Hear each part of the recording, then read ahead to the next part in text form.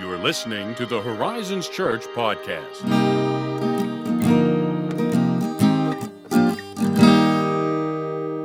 You know what's really interesting to me? Tell me what's something really... I've pointed out to our listeners a few times. Yeah? They're probably tired of hearing about. Okay. It's very interesting when Zach is talking in our ears because we can hear the intro before we record, and he's trying to say something, probably funny, probably something to knock us off our game a little bit. But then the joke is on him because I'm so hard of hearing that I can't tell what he's saying. Oh, well. It just fills my heart with delight. I don't know why. Just mere fate has played in your favor this day. It has, yes. I'm so glad that I have a hard time hearing things.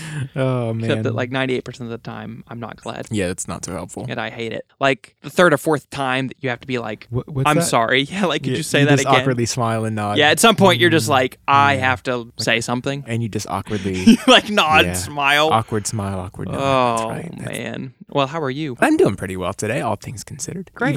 Even all things unconsidered, I'm doing pretty well. Unconsidered.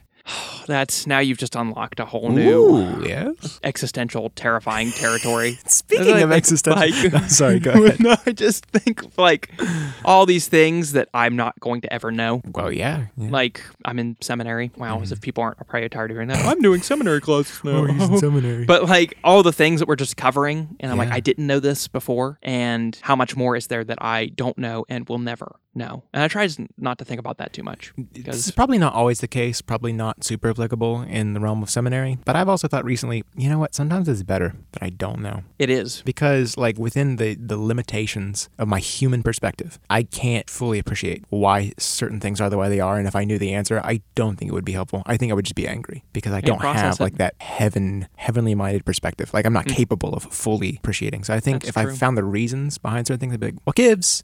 What's the deal? And it would not help me. Why can I not understand, Lord? So it's like, well, yeah, you don't want to, buddy. Yeah. What is that? We talked about a song and now I can't even remember it. It's the John Mark song. About Ancient and Brave? Is that the one we talked about? Yeah, but I always mess up the line because it changes slightly. Will we covet the power you hold? Oh, yeah. Just listen to the song. Don't let me misquote it. It's a beautiful song. It moves me to tears. It is so. I love it. So good. That really says a lot about me. I did not mean to go there today. Listen, we all like the psalmists. We're in touch with what's going on, inside of ourselves. Which, speaking of, indeed. One of the more heartbreaking things that I have dealt with in my pastoral capacity, and something that I myself have dealt with from time to time, just so I'm not out here being like, oh yes, these peasants deal with it, but not me. Not the holy man. Not me.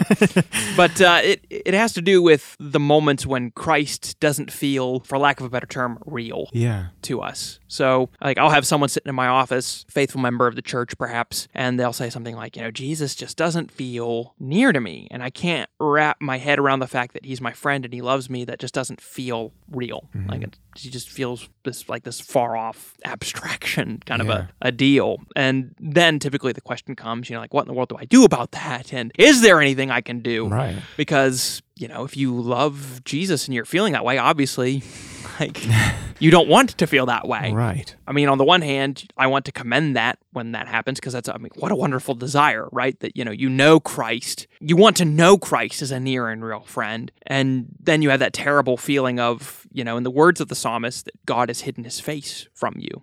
Psalm 88:14. He's hidden his face from me. Like, why would he do that? What's going on here? Oh, I think, and it's entirely possible that I've never felt the exact feeling, or at least not in the exact same way. But what you described, it sounds, there's like a loving quality, at the very least, describing this relationship that you want to feel. I feel like that's really special and vulnerable to recognize that and to be able to express that desire. And I think something that maybe is similar from my own experience is almost like an existential feeling, but kind of like a religiously existential feeling. So I'm not describing I haven't gone full Nietzsche or like Sartre. Ah, yes, you're not going down into the dark abyss of darkness. Exactly. Right? I'm not quoting No Exit.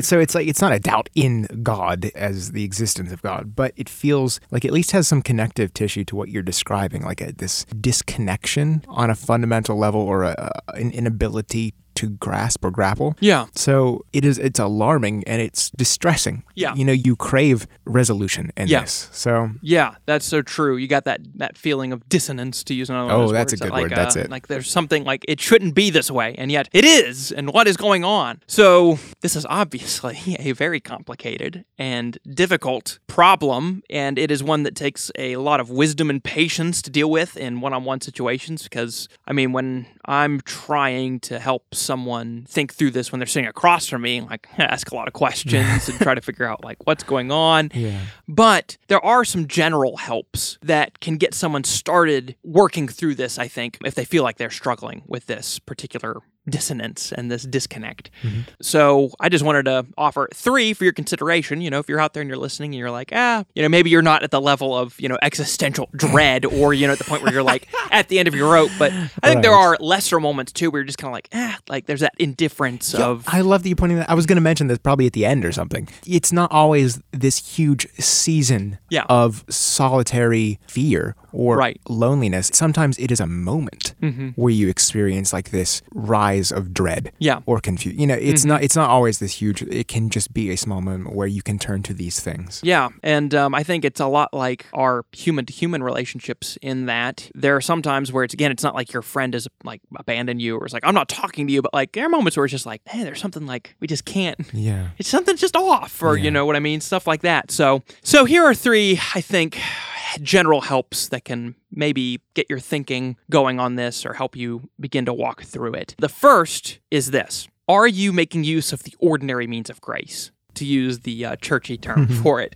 In other words, are you regular in scripture reading, in prayer, in worshiping with the church, things like that? Just the quote-unquote run-of-the-mill normal things that we do as Christians. Right. We call these the ordinary means of grace because these are the things that God has ordained on a regular basis to speak to us, to meet with us, to be with us. So I think one of the things that I'll run into occasionally is some people, they wouldn't consciously state it like this, and they're not thinking in these terms, explicitly, but there's this subconscious expectation that God will somehow impart his grace to me by like some other means, like he's just going to zap me with a ray gun or something, right? You know what I mean? I do. I do know what you mean. I would never have said those words, but I think when you're on the other side of the fence, you're like, how's everyone else in the enlightened zone? Yeah. How'd you get there? Yeah, like that's it. Exactly. Like, well, you seem to have a good, like, how did he zap you? You know what I mean? It's like that song, Jesus is a Friend of Mine, from like the 70s. You remember that? Yes. And he'll zap you any way he can. Boom, boom, zap. You know what I mean? Like, I think people feel that way. Like, yeah, he's got to zap me. Which, the issue is that, like, okay, in a sense, if you want to use that kind of zany terminology, like, yeah, he'll zap you, but, like, he's not going to do that, like, apart from these ordinary things. Right. And I think the issue here is that, like so many things in life, these practices, utilizing these ordinary means, takes time, and in some sense, it does take effort. I think we just don't expect that to be, you know what I mean? Like, so, like, the gospel, like, I think here's the confusion, is the gospel, to receive the gospel is basically no effort. You just receive the gospel. Like, you come to Jesus. Like, that's it. Like, you know what I mean? You go to him. He's anyone who thirsts, come to me. I will give you living water. Anyone who believes in me, you will have bread that will satisfy. Like, right? That's like no effort. Yeah. Like, you just do not it. Really asking a lot of you. Yeah. In the long run. He is giving himself to you. Especially by comparison. Yeah, like completely. But then you're not earning your salvation, but like in a sense, it is like following Jesus after you've received him involves, he said, you're picking up your cross. There is a cost to discipleship. People will revile you. And the author of Hebrews says we must strive for holiness. So all that is to say is like when we want to cultivate this relationship, it's like any other relationship in that it has to be cultivated. There's a maintenance to sustaining and fostering a healthy relationship, as there is with anyone. Exactly. So when it comes to like scripture reading and prayer and worship, they're not easy in the strict sense of the word, right? There are things that we're doing there. It seems like they should be, but Yeah, but you have to make, I don't really like that phrase, but it's the only thing I think of. You have to make time to read your Bible. And then not only do you have to do that, but it's like you have to take time to read it slowly and to ponder it and to meditate on it is what the psalmist would say. to use the disgusting image that some of the other, scripture authors use, it's like, the cow chewing the cud, you know what I mean? It's like, it's just very, it's slow, it's deliberate. Or, let's take Paul, when he writes to Timothy, he says, you will need to think over what I say. That's true. For the Lord will give you understanding and everything. So it's like those two aren't separated. Like, it is God who will have to give you understanding, yes, but he does that in and through your thinking, which one of the recent podcasts we did on the weird verses in Nehemiah.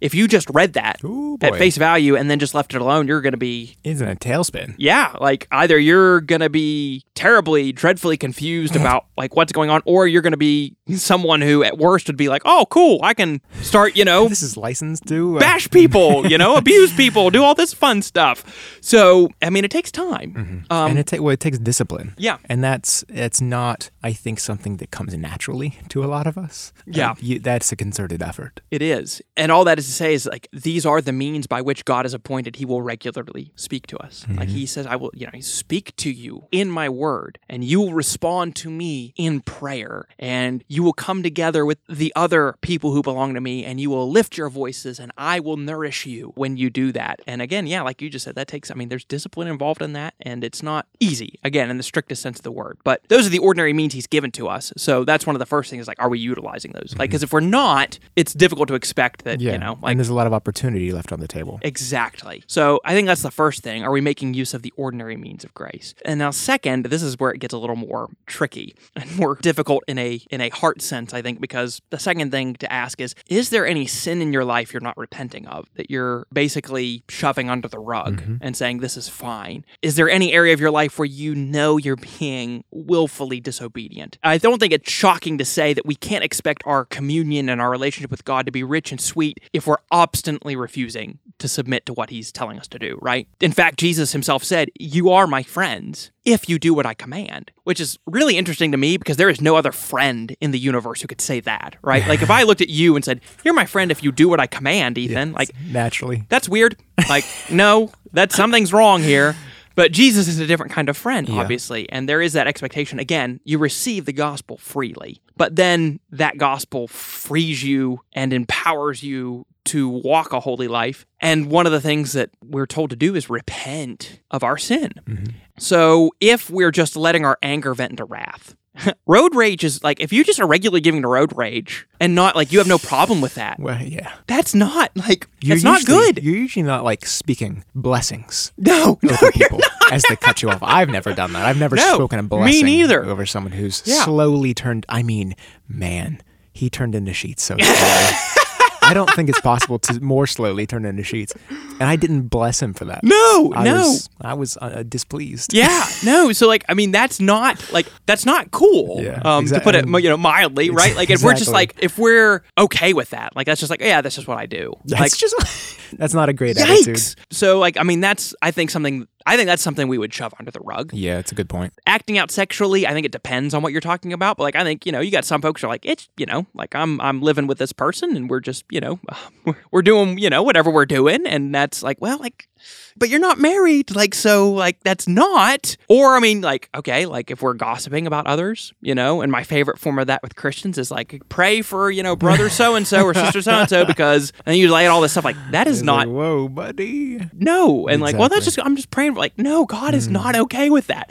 So if we're doing all those things, and here's the thing, without any confession or holy grief or repentance over those sins, yeah, of course, the thing is we can't expect Jesus to feel near to us in that sense, right? And just to be clear, we're not advocating you need to be sinless and perfect, right? I've experienced road rage. Right, exactly. The difference is are you saying that's cool? That's just it's just what I do. This is just normal. Everyone has road rage. Are you this excusing is fine. it? Yeah. Or are you saying man, that was not, James 3 says, with our tongue we both bless our God and Father, and with it we curse people made in his image. That's what we're doing in road rage. Yes. And James says, my brothers and sisters, these things must not be. So yeah, the difference is like you said, are you excusing it and saying, yeah, I just do this? Or are you willing to say shoot, that was that was wrong. Yeah. I ought not have done that. Even though that person will probably never see you again. They'll never, maybe, depending on how loudly you did it or what you were doing in the car, never know that you did that. Like, well, God will know, and will you be willing to confess that to him? And that holds true of all, like, any sin like that. If we're just making excuses for it and not repenting of it, well, it would be difficult to expect our communion with God to be sweet, right? I mean, to draw a similar comparison to as you would handle any relationship, you can't expect to, like, undercut and undermine or otherwise betray a friend and expect everything to be on even keel. Right. Like that, that damages a relationship. It does. It does. And thankfully, Jesus is the kind of friend who, if you are willing to confess your sin 70 times, 7 times, he will receive you back. He's not the kind of friend who holds a grudge. He never holds a grudge. He can't hold a grudge. He wants to have you back, but that's the issue is like, are you stiff-arming him and saying, no, like, our relationship will be fine if I keep doing this, or will you confess it? In fact, in ancient Israel, there was something called sinning with a high hand. Whoa. And there was no sacrifice to offer for that. Wait, what? So the idea was if you sinned intentionally with a high hand and you knew, like, I'm going to do this and I don't care. It was like, well, there's not going to be a sacrifice for that particular thing. So it kind of like get a picture of like blasphemy against the Holy Spirit. Yeah, you do. You know what I mean? It's like you do that and that's the quote unquote unforgivable sin, which we probably ought to do a podcast on that sometime now that we brought that issue up because now we're going to have all kinds of other questions about that. So if you're worrying right now, if you've committed the unforgivable sin, you probably haven't. You probably haven't. Yeah, that's your sign right there. So, but anyway, if you're striving for holiness, seeking to put a sword in the belly of your lusts, to quote John Owen, Christ has promised he'll be tender with you, gentle and lowly toward all sinners who come to him in faith and who know they need a physician to make them well. So that's the second thing is, are you repenting of sin? Is there any sin in your life that you're just like, yeah, this is fine? Because obviously that'll create issues. And then the third thing, which may sound so obvious as to be offensive, but I feel like it needs to be asked. Have you asked God to make his nearness known to you? I'm personally surprised at how frequently I'll ask people that question. The answer will be no. Yeah. No, I think in what I was describing is I can't think of a single time that I met that head on so directly. I think I just like rode out the panic attack. Yeah, right? And the thing is, you have the psalmist saying to God, be not far from me. Mm-hmm. Your nearness is my good. So there is a lot of precedent in the scripture for just asking God, hey, you feel distant, like your face seems hidden from me, like, will you make yourself known to me? Will you make your nearness felt? And that doesn't excuse the previous 2 points, that there is a responsibility on your shoulders, but also ask. Yeah, exactly.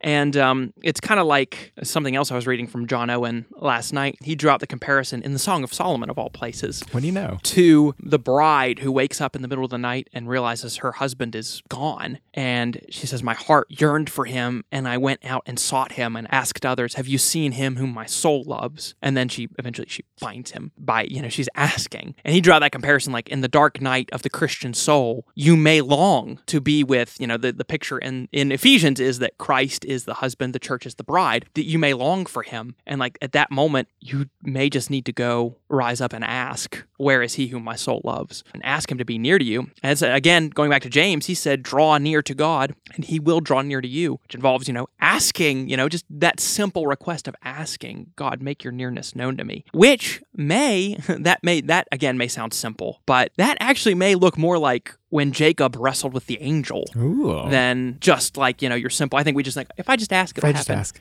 No, Jacob wrestled all night with the angel who, as it turned out, was a theophany, Christophany, like it's God. He wrestled with him all night. He walked out of that with a wound. He limped. He was staggering away from that, but he said, I will not let you go until you bless me. Because, he had sought. You think about Jacob's life. This is so fascinating to me. He spent his whole life cheating people to get blessings. His father loved Esau and wanted, I want to eat of his game. So he had to cheat his brother out of the blessing to get his father to bless him. He ended up cheating Laban to get the blessings that he wanted from Laban. Like all this life, he's been seeking blessings and he hadn't been able to get them. He has to cheat out of them. And so finally, he meets God, basically face to face, and he has to strive with him. And what he ends up saying is like, I will not let you go until you bless me. And he was willing to do that. And then, of course, God does. He's like, you have striven with God and men and have prevailed. Like, I will bless you. Prevailed. That's usually not a word you associate with asking. No, it is not. That's interesting. And that, I think, is a picture of what it can look like when all of this is said and done. It is. That is a pursuit. Yeah, it is. And there's not necessarily anything pleasant, quote unquote, about it. It's not like this, like, oh, this is so sweet and like a